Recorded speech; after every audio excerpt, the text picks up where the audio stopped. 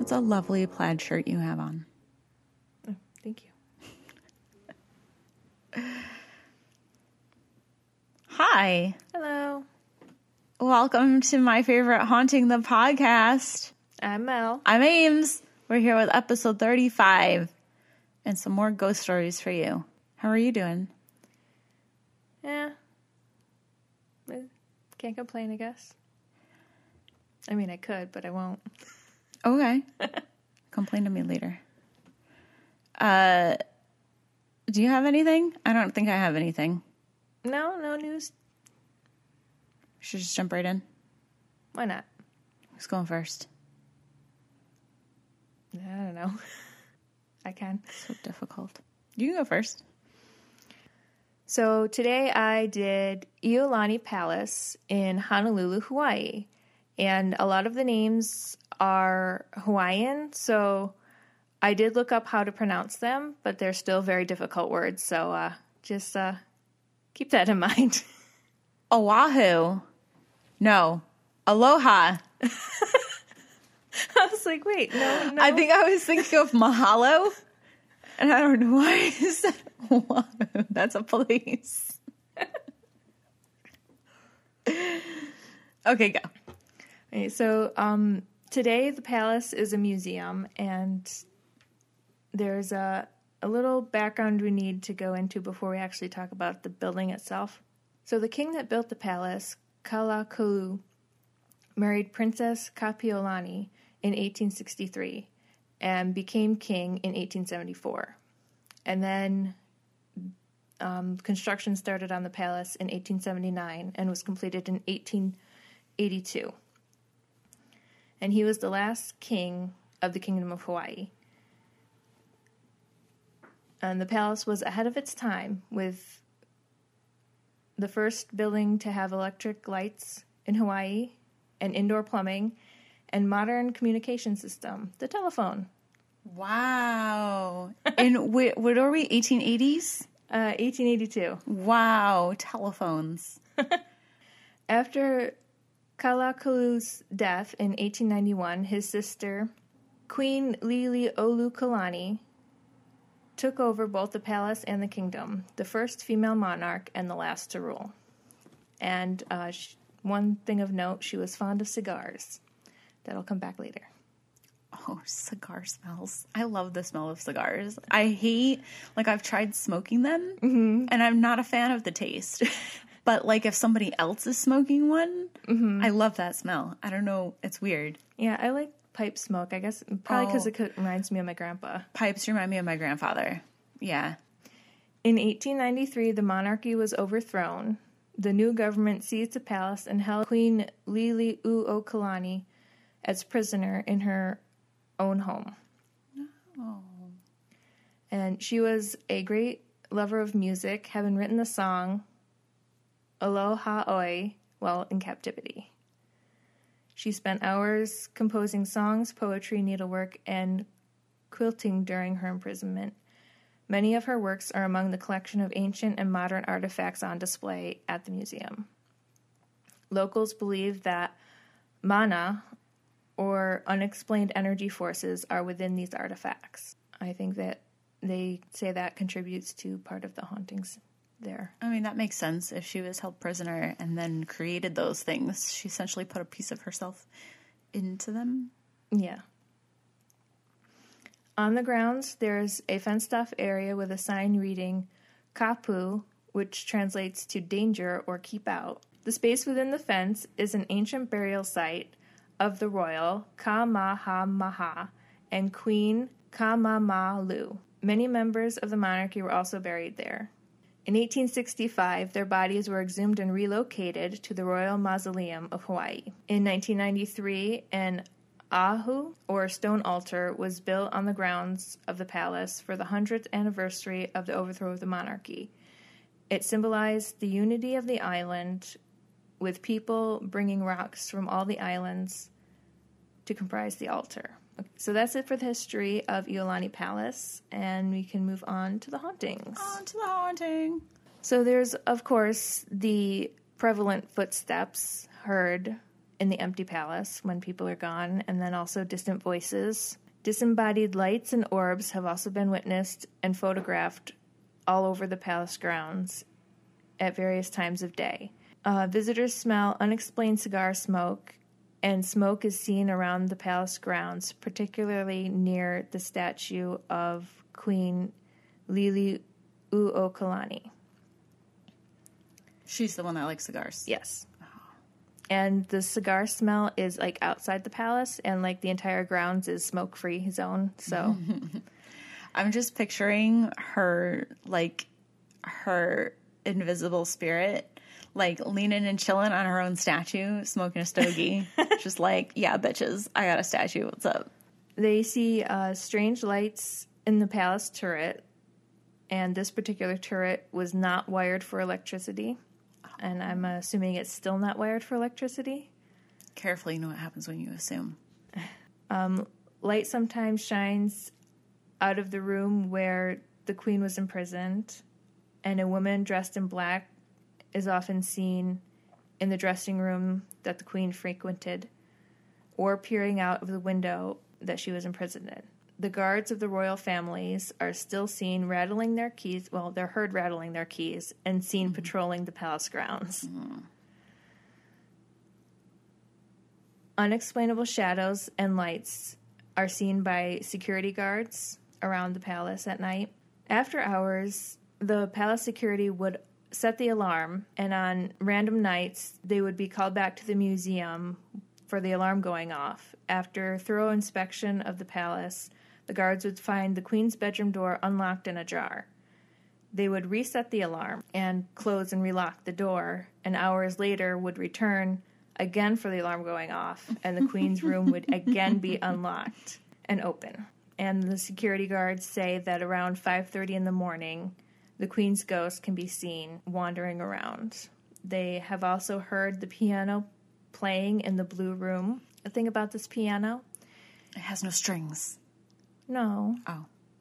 It's in a glass case. Oh. Like a locked glass case. So you can't, like, someone can't be, like, just walking past and, like touch the keys and then, like, go out of the room and you can still hear it. No. That can't happen. That's funny. That's just as good as having no strings. And, unless they have a rodent problem. Ew. And it's like there's a mouse like running across the keys or something. Some of the workers that work in one of the palace auxiliary buildings have reported everything from lights turning on and off by themselves to eerie sensations to other noises they can't explain. And it is claimed that those with bloodline connection to the royal family can hear chanting or Hawaiian music playing in one of the upstairs bedrooms. But no one else can hear it. Only bloodlines. Wow. And oh, that's like your ancestors like calling out to you. I didn't think about it that way. I can't decide if that's comforting or creepy. Probably both. Yeah. Depends on the circumstances, I guess. So for around the palace grounds, there are 3 entry gates. One was for public use, one was for servants, and the third was only open to invited guests of the king. And people have reported seeing an ancient Hawaiian chieftain standing near the gate and have felt icy fingers touch their skin when they enter it. Oh, no, I don't like the icy fingers. One of the more creepy stories I came across, well, I guess it's creepy because it involves a kid. So the princess that married the last king of Hawaii, Kapiolani, she used to, before she married the king, she used to take care of, I want to say he's like her great-nephew or some kind of relation to her, but he was a prince, Albert. Prince Albert. I'm sorry. He was Prince Albert Kamehameha. So, okay. Part English, part Hawaiian name. But he was the son of King Kamehameha IV. She treated him like her own child, but he died when he was 4. Police were called to Iolani Palace to investigate the appearance of puddles of water with tiny footprints in them leading to a painting of the prince in Kapiolani's former room. The painting was moved to the state capitol, and there have since been reports of a small child seen wandering their halls there. That one was a little creepy. And there are 2 personal accounts I came across. One is from a guy that gives ghost tours around Honolulu. This particular, he was actually on one of the ghost tour things that stopped at Iolani Palace. This one was a Valentine's weekend ghost tour. Sweet. And he was telling stories about double murder suicides. Cute. Romantic. I like it. So as he was telling the stories, the men of the group started getting upset because they realized the majority of the stories were about women taking revenge on cheating husbands or cheating men. Get it, girl.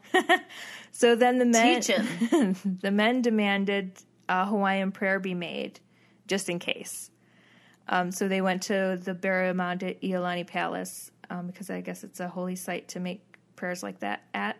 The storyteller guy, his name was Lopaka Kapanui. So he, did the prayer, and when he was done, they were all getting ready to turn to leave. Someone took his picture. In this picture, you can see his legs and an arm and a white misty blur, but no head and shoulders. He sent the photo to the Department of Psychical Research at John F. Kennedy University. He got a reply back saying that it couldn't be photoshopped, the amount of detail is too great, and the parapsychologist also suggested that Kapanui might have been standing in an opening between the land of the living and the land of the dead. Oh, that gave me chills. Oh, and this was on the holy spot. Yeah, for the near the burial ground. Yeah, or burial mound near the burial mound. Oh, I'm gonna burst your bubble. Oh, well, maybe not, because I took I watched a news clip from a Honolulu channel that he was telling this on, and they showed the picture, so I took a screen grab of it so we can look at it. I have a very similar looking picture of one of the boys. He was had his hand up because he didn't want me to take his picture, and he was waving it like this, and it kind of blurred. But I don't think he was moving that fast that he would blur like that. Yeah, that doesn't, I think I want to see it. Yeah, but I mean, it can happen. Things can happen when you take a picture that weird things. The picture looks weird, but there's no supernatural thing to it. Yeah, of course. I don't know about this picture and what kind of camera or all that kind of stuff but it still looks creepy. Yeah. Well, but what about the white mist? Because there's the blur, but then you said there was a mist too. Well, it's like a white blurry kind of mist looking thing, and when he was, I saw 2 different clips, and he was talking about this 2 different times, 2 different years or something. One year he didn't explain it, and then the other year he said it was the flash reflection on his leather jacket. That's what the white shiny thing is. I don't know. I'm not sure. I mean, you'll have to look at it to see it. What it looks like. Wait, did you send it to me? Yeah, I did. Oh, let me look at it right now. Bullshit. Half of him is missing. You can see through him. This other guy, the photo in general is pretty blurry. That's probably because it's dark. And yeah, I see what he's saying about his leather jacket reflecting, because it looks like his jacket's kind of glowing. But his head is straight up not there. Yeah, his head's not there. You can see behind, clearly you can see trees and stuff. It looks like somebody took the image of his torso in his hand and put it on this photo. But if he had an expert verify that it's not photoshopped. Yeah, but that's what he said, that someone from John F. Kennedy University checked it out. You can't even see legs. There's no legs in this. It's just a floating torso with a hand. There's no legs? There's no legs. Maybe I chopped him out on accident. No. You can see the gate behind him, or the fence. Yeah, but right under his fingertips, that's not his legs. That's not, no. You can still, there's like a shadow. It's dark in the background, but you can still see the fence spokes. I guess I didn't realize that when I was looking at it. So it just looks like a floating torso and an arm. Yeah, it's a creepy picture. Unless somebody was doing, like, if they were doing a panoramic where you scan the phone, because no, we've done it, I think. Was that you that I had you hold the phone and do the pat on the beach? Yeah. And I ran around and there was like 3 of me in the photo, but one of them, like, it didn't get me right and I'm missing a leg. And then part of my arm is like funky. Yeah, but those are still very clear, and the other people in that picture are blurry, right? Right. Well, but that could be the lighting, because if you try to take pictures when it's dark and you don't have the flash on, although if he's saying that the flash was reflecting off of his jacket and that's what made the thing. It's like there's a lot of questions. We'll post it and ask for opinions. There's just one other personal account from, I think this is a woman. Oh yes, it's a woman because she's wearing a skirt in the story. So yeah, I would hope. I mean, hey, gender is fluid. Don't judge. Okay. But I think it's safe to assume that it's a woman. For the most part, yes. I hope. So she says, years ago, I worked across the street from Iolani Palace. I would find different places to eat my sack lunch and sometimes wandered into the park that surrounded the palace. One afternoon, the grass was damp and I was wearing a light-colored skirt, so looked for a better place to sit.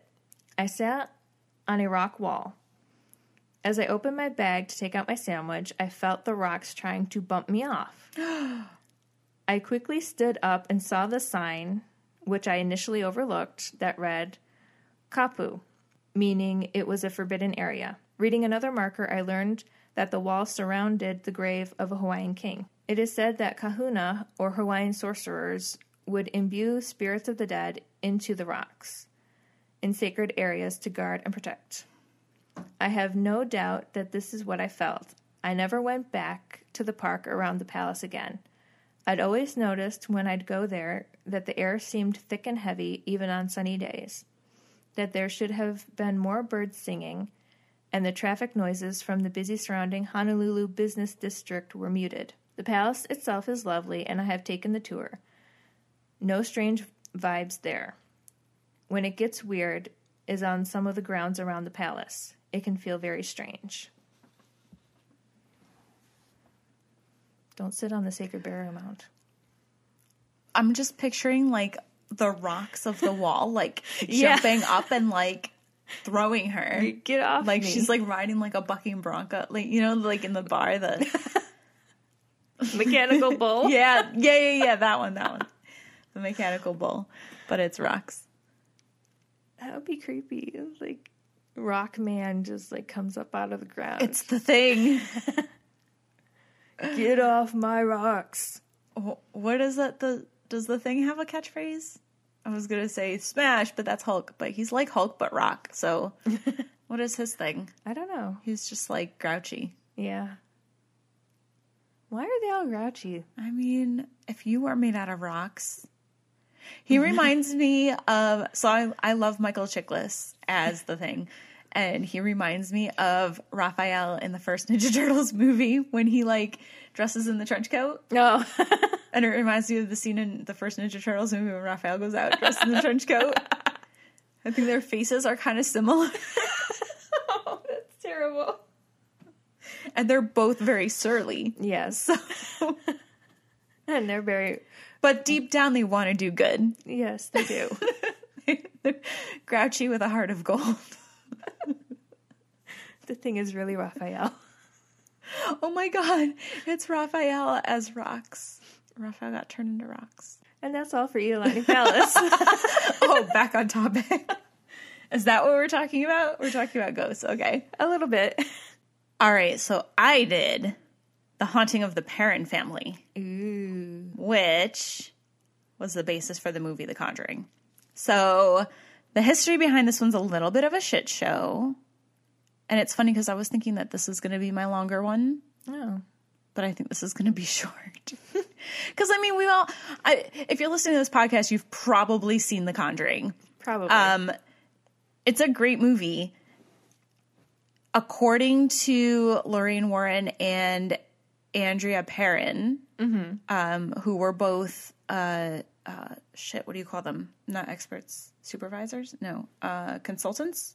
Oh, yeah. On the movie? Yeah. Yeah. There's nothing that happened in the movie that didn't happen at some point. But it wasn't all in one night. Oh, and that movie makes it look like they moved in and stuff was like immediate. And then like within days, the Warrens are there. And like, no, like it happened over years. And then like, I watched it last night to like refresh myself too. And at the end of the movie, they're like, one of them says, I think it's Lorraine says, oh, somebody wants to talk to us about a case in Long Island. And it's supposed to hint you to Amityville, which was the late 70s. And the parents moved into this house in 1970, the end of 1970. So the things that happened were over the course of like a decade. They lived there until 1980.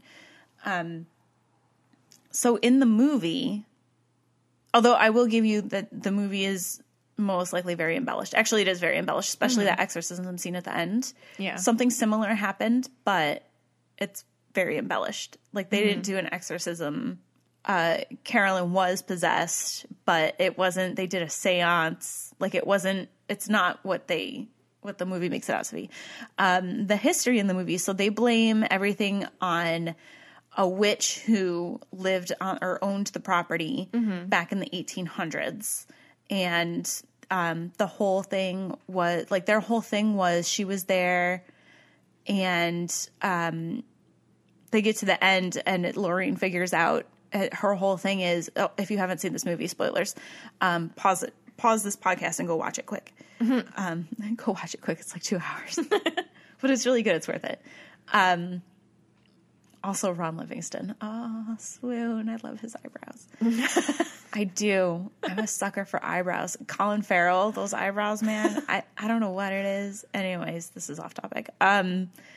So Lorraine figures out at the end, she's like, oh, she possesses the mother to kill the children because in life, this woman had allegedly been killing children as like satanic sacrifices and everything. Okay. So all of that is unsubstantiated.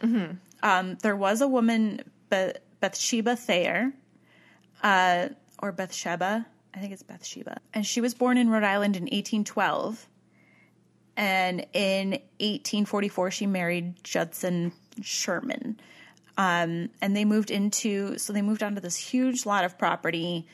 But they were the original, or not the original, because the parents' house was built in 1726. But they lived there. They moved into that house and they lived there like generations. So this is why it's a little bit shady. So the story goes, they moved into that farmhouse.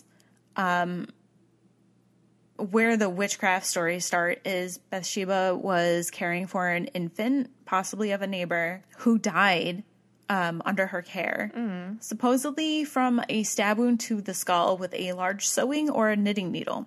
Oh. There were also claims that like she raised one child of her own to adulthood. So really she had 4 kids. Okay. 3 of them died, which is another place that the witchcraft accusations may have started. But it's the 1800s. Like, you know, infant mortality was pretty high. Or even just child mortality. Like, you know, medical care was not what it is today. However, she's buried in the Harrisville Cemetery.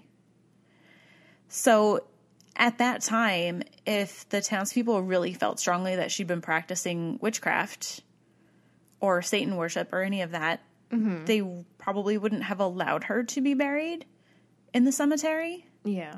Like, it would have been an uproar. But the story goes on that she went to trial over the death of the infant, but was acquitted due to lack of evidence. I feel like that also doesn't add up. If you're in charge of a baby, and somebody finds that baby with a knitting needle in its skull. Like, there's only so many ways that could happen. Yeah. I think most of them involve your hand putting the needle into, you know? Yeah. The only other accusations against her were against the hired help. There were accusations of abuse against the hired help. Like, she wouldn't feed them. Okay. She'd physically abuse them. Which I think there's that one scene in The Conjuring of when they're doing the investigation and the cop is there and he hears like whispering and he goes to investigate and he's like all skeptical. And then he looks in the laundry room and there's somebody dressed as a maid standing in there. And she's like, look what she made me do. And she's showing like her wrists are slit. So like, I feel like that maybe hints to those accusations. Okay.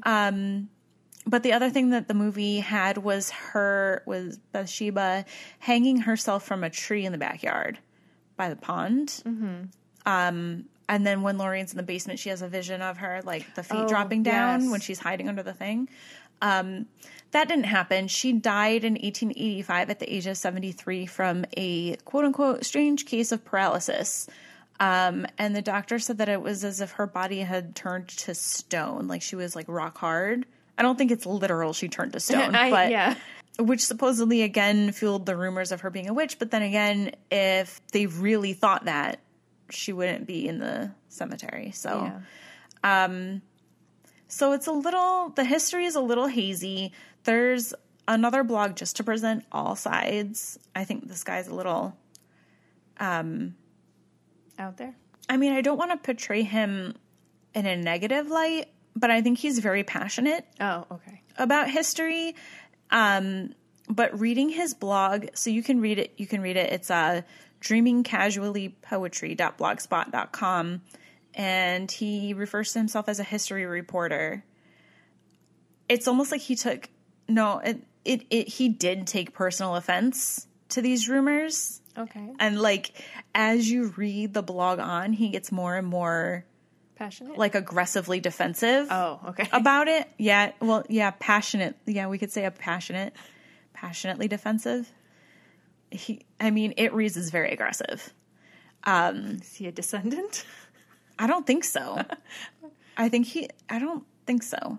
So that movie came out and he was really upset about it because, she wasn't a witch and there's no proof of that. But then he even says like they never lived in that house. They never lived on the property, but the property back then was like 200 acres or something and, or more. And I mean, like everywhere else, like they live there. And Carolyn Perrin did research and which made it so Andrea Perrin, one of the daughters, she wrote a series of books about her family's experiences. She had her mother's research that she did into the history of the property and who had lived there. And like she came up as having lived there. Yeah. So, and also, so that's the name they got. That's the name that the Warrens got, Bathsheba, in doing their their investigation. Yeah. But if they're gonna, it was pretty apparent that it was demonic. Demons lie. Yeah. Like they could be saying that that's her. Like, look at Annabelle. Oh yeah. Like that's the prime example. Like, yeah, I'm Annabelle. I'm a little girl. Like, no, it's not a little girl. It's an inhuman. What Ed calls it an inhuman. This is fresh in my head because it's at the beginning of The Conjuring, but like an inhuman spirit, a spirit that's never walked the earth as a human, a demon. So, like demons lie, they manipulate. Who's to say that was actually even her? Yeah. It could have been some presence that's been there since her time. And used her likeness. Well, I was thinking about like her, like the accusations of her being a witch. What if it was this like a demonic spirit like doing stuff around her? Yeah. Back then. Creating circumstances. Yeah. So the history's a little wonky. But let's fast forward to the winter of 1970. And I'm sorry, the house, I think I said 1726 earlier. It was built in 1736. So the Perrin family was Roger and Carolyn and their 5 daughters. I don't remember all their names, but Andrea and I think Cindy was the youngest. I think Andrea's the oldest. So they moved into the house in the winter of 1970. And at first everything was good. Like there were no issues at all. They had no reason, you know, they lived there for a while and nothing happened. And then small things started happening, which is typical in demonic hauntings, I guess. Is it still a haunting if it's a demon? But because they start small and the more you like feed it attention and play into it, they can feed off of that and build up and then they gain more energy and then things start to get bigger and bigger and bigger.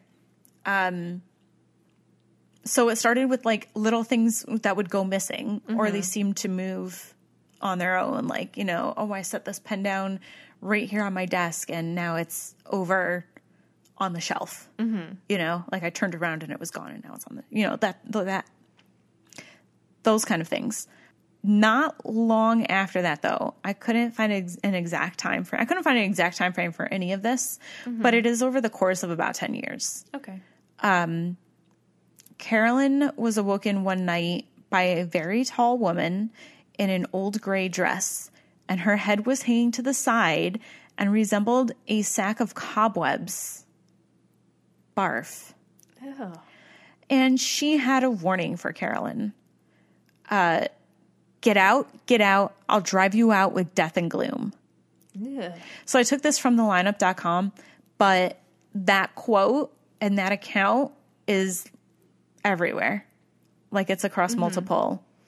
So I think this is, this would have been the first account of who they believe to be Bathsheba. She had a lot of verbal warnings for Carolyn, and a lot of her attention was focused on Carolyn. Okay. So the theory is that she was threatened by her because in life, she was the matriarch of that house. Yeah. And now here comes this new family, and Carolyn's the new matriarch. And she's like, no, you can't have my spot.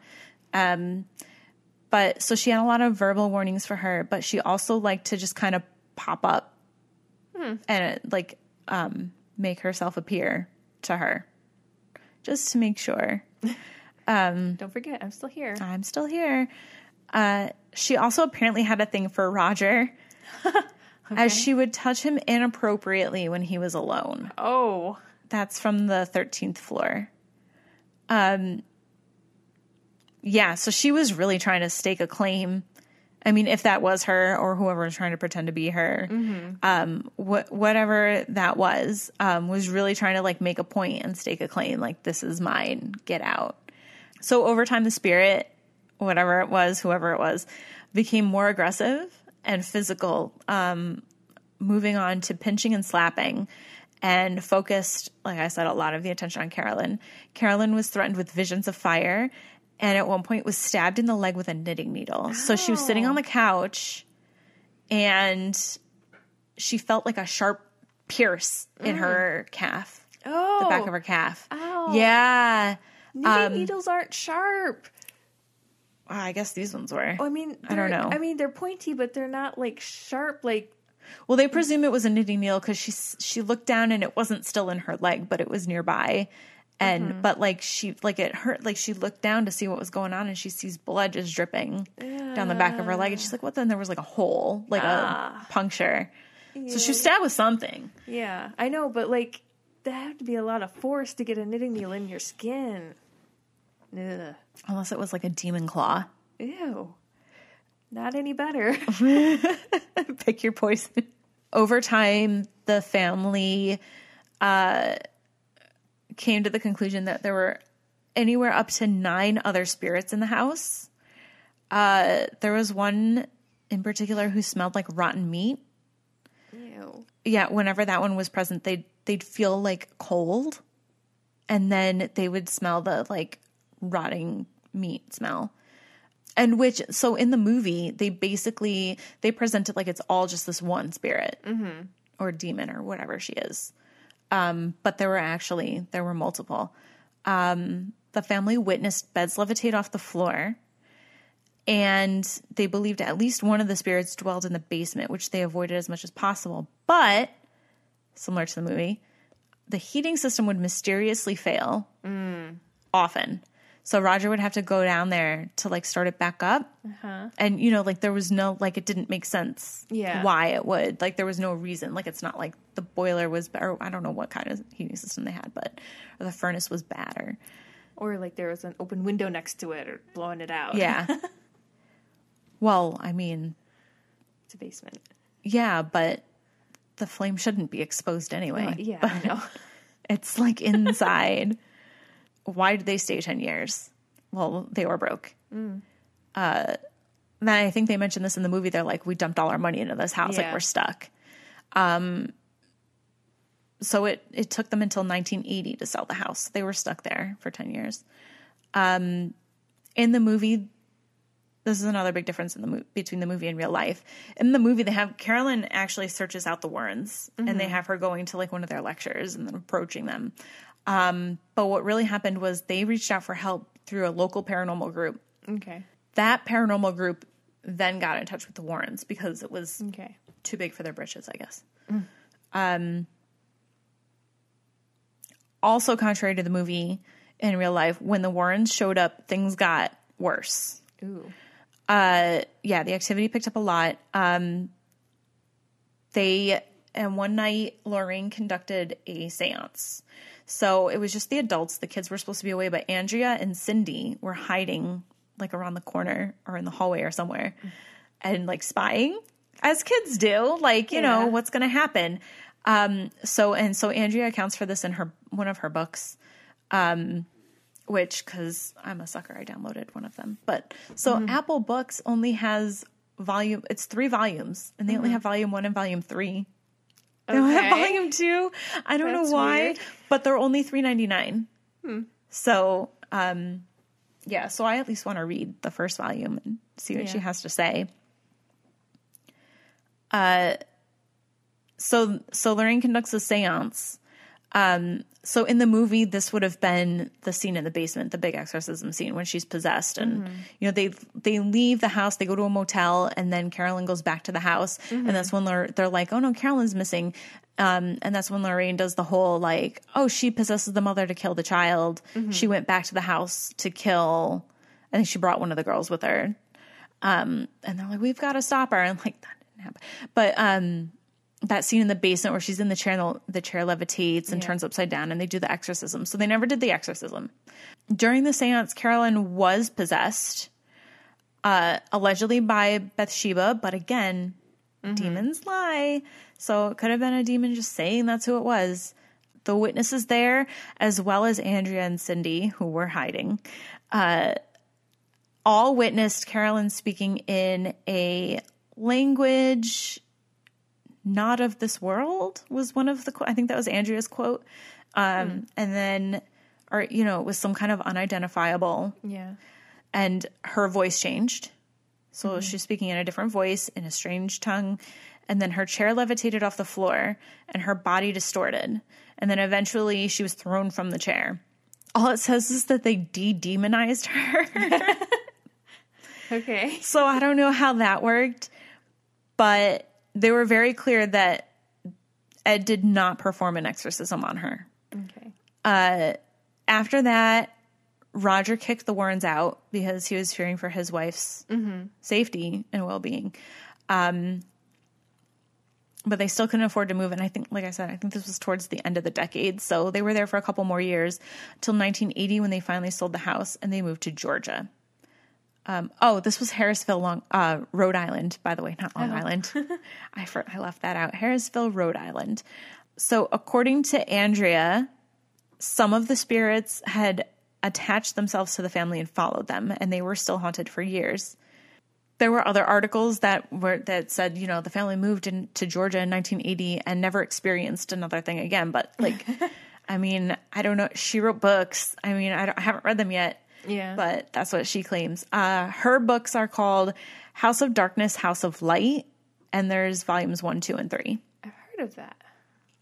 another interesting tidbit, part of what inspired me to do this one, even though like a lot of the stuff's kind of shady and it's pretty straightforward and we all already kind of know the story, the house was recently sold again. Ooh. Corey and Jennifer Heinzen purchased the house, and after they finish renovating, plan to open it to the public later this year. Ooh. They claim that it's still haunted, reporting they've experienced doors opening, footsteps, and knocking. Corey says it doesn't really feel evil. It just feels really busy. Like there's a lot going on in there. There's not necessarily like an evil presence, but there's activity. Okay. Maybe the evil thing followed them to Georgia. Or it's just chilling. Maybe. It did take a while for stuff to start going, so I don't know. We'll see. I mean, renovations always stir that stuff up, so we'll see what happens. I would love to go visit, though. And I have to think, actually, I've been wanting to do the story also anyway, but Angie from Indiana posted a link in our group chat the other day about the house being sold or bought, and it's going to open to the public. So cool. I was like, oh, I should plug it because I want to go. And I'm also kind of like, how did I not know the house was for sale? I would have bought it. Maybe not. I don't know. I don't really want to live with a demon. I was going to say, how many haunted houses do you need to own? I mean, I don't own any right now. I know, but this is the second one you've talked about you could have bought. I know. Well, the other one is local, though. The other one's like, I don't really want to be upstate, though. It's cold. How's Rhode Island? I'd be closer to you, though. Yeah, but Rhode Island, you got like lobster rolls in the summer. If you like lobster. I do. Okay, good. You don't like lobster? No. I love lobster rolls. I had a really great lobster roll in Delaware on a gluten-free bun. It wasn't quite the same because it's not like a hot dog bun. It's like a hamburger. It was like a hamburger bun, but it was still really good. Anyway. So that's the haunting of the Perron family. Cool. So that's it for episode 35. So follow us on social media, Facebook, Instagram, and Twitter. I was like froze for a second. I was like, wait, what are the other ones called? Join my favorite haunted group, the Home of the Paranormies. I finally got rid of those questions. So you just click join and then I say approve. Or one of us says approve. And if you have a ghost story of your own that you'd like us to share out, email it to us at myfavoritehaunting@gmail.com. And rate, review, and subscribe. Did I get everything? I think that's everything. I think I got everything. Awesome. Thanks for potting with us.